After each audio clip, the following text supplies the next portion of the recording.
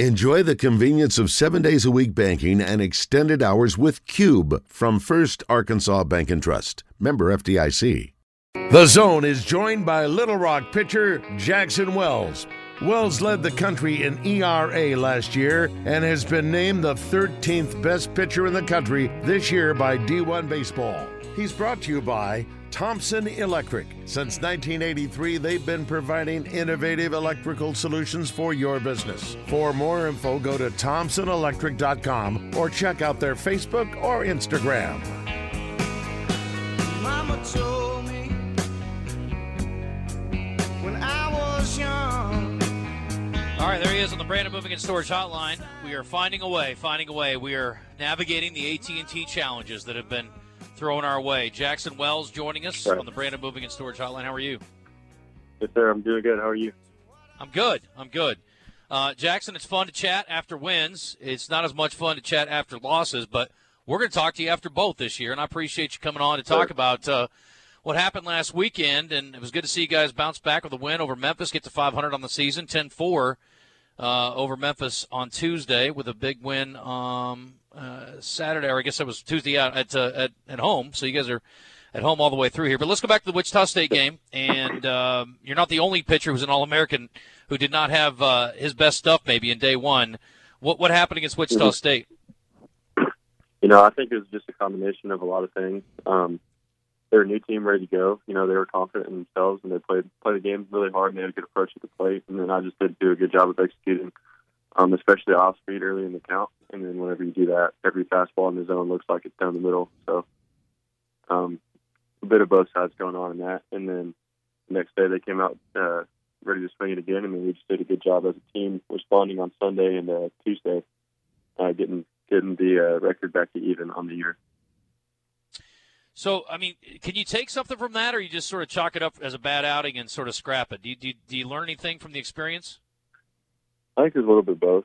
I think it's you can kind of see how easily it can turn sideways for you, but also at the same time, everybody's going to have bad outings, and you can't take it too much into account, especially early in the year when you still got 14 weeks left in the season.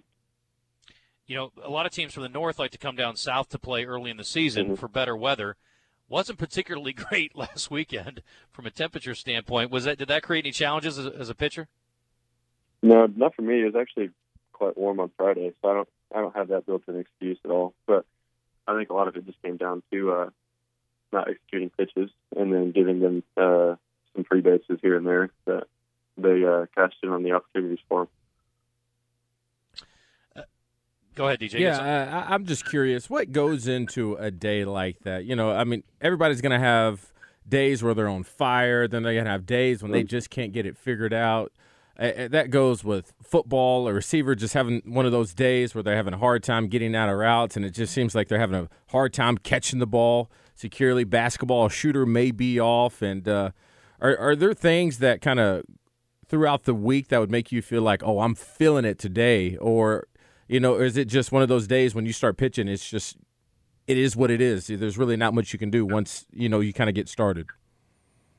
I think there's a little bit of both. I think going into it, I felt really good. Stuff-wise, it was some of the best stuff I've had.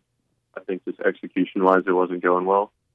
And they're on time. They're really good at being on time for a fastball, so even though my fastball velo was a little bit higher than it has been of late, just a tick or two higher, but they were still ready for it. And then I think once they started putting some barrel on the ball and I wasn't executing off-speed pitches, I think it just makes it tougher as a pitcher to stick with the same game plan of attacking the zone. And then you start trying to get cute, and then that's whenever you walk people, and then you make mistakes down the middle, and they tend to hit those pretty hard. So.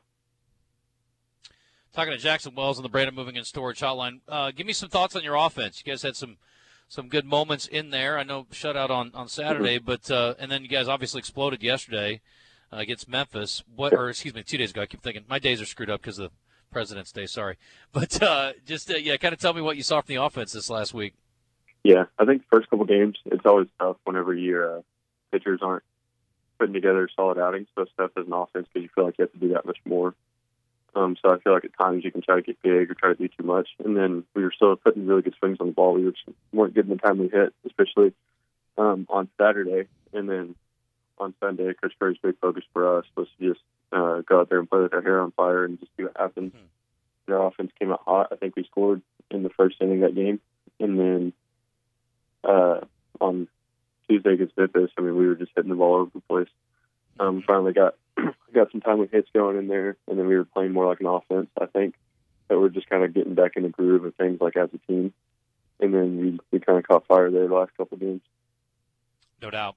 Talking to Jackson Wells again on the Brandon Moving and Storage Hotline. It's brought to you by our friends over at Thompson Electric. You mentioned Nico Bombach before the season about his ability, and he's off to a great start, batting 500, a couple homers. I mean, kind of what we expected maybe from him.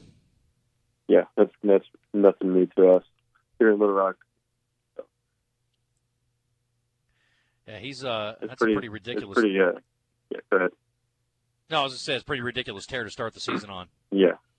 It's a ridiculous stat line to start on, but it's no surprise to any of us over here.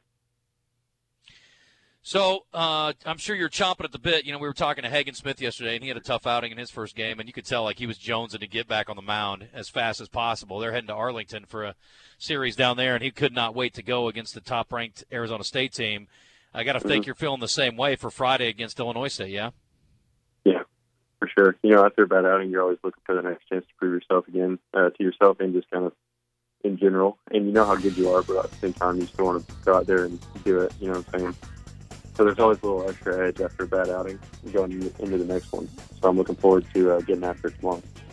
Well, I have all the confidence in the world that you'll bounce back and have a good outing. And we wish you the best of luck. 3 o'clock start on Friday over at Gary Hogan Field.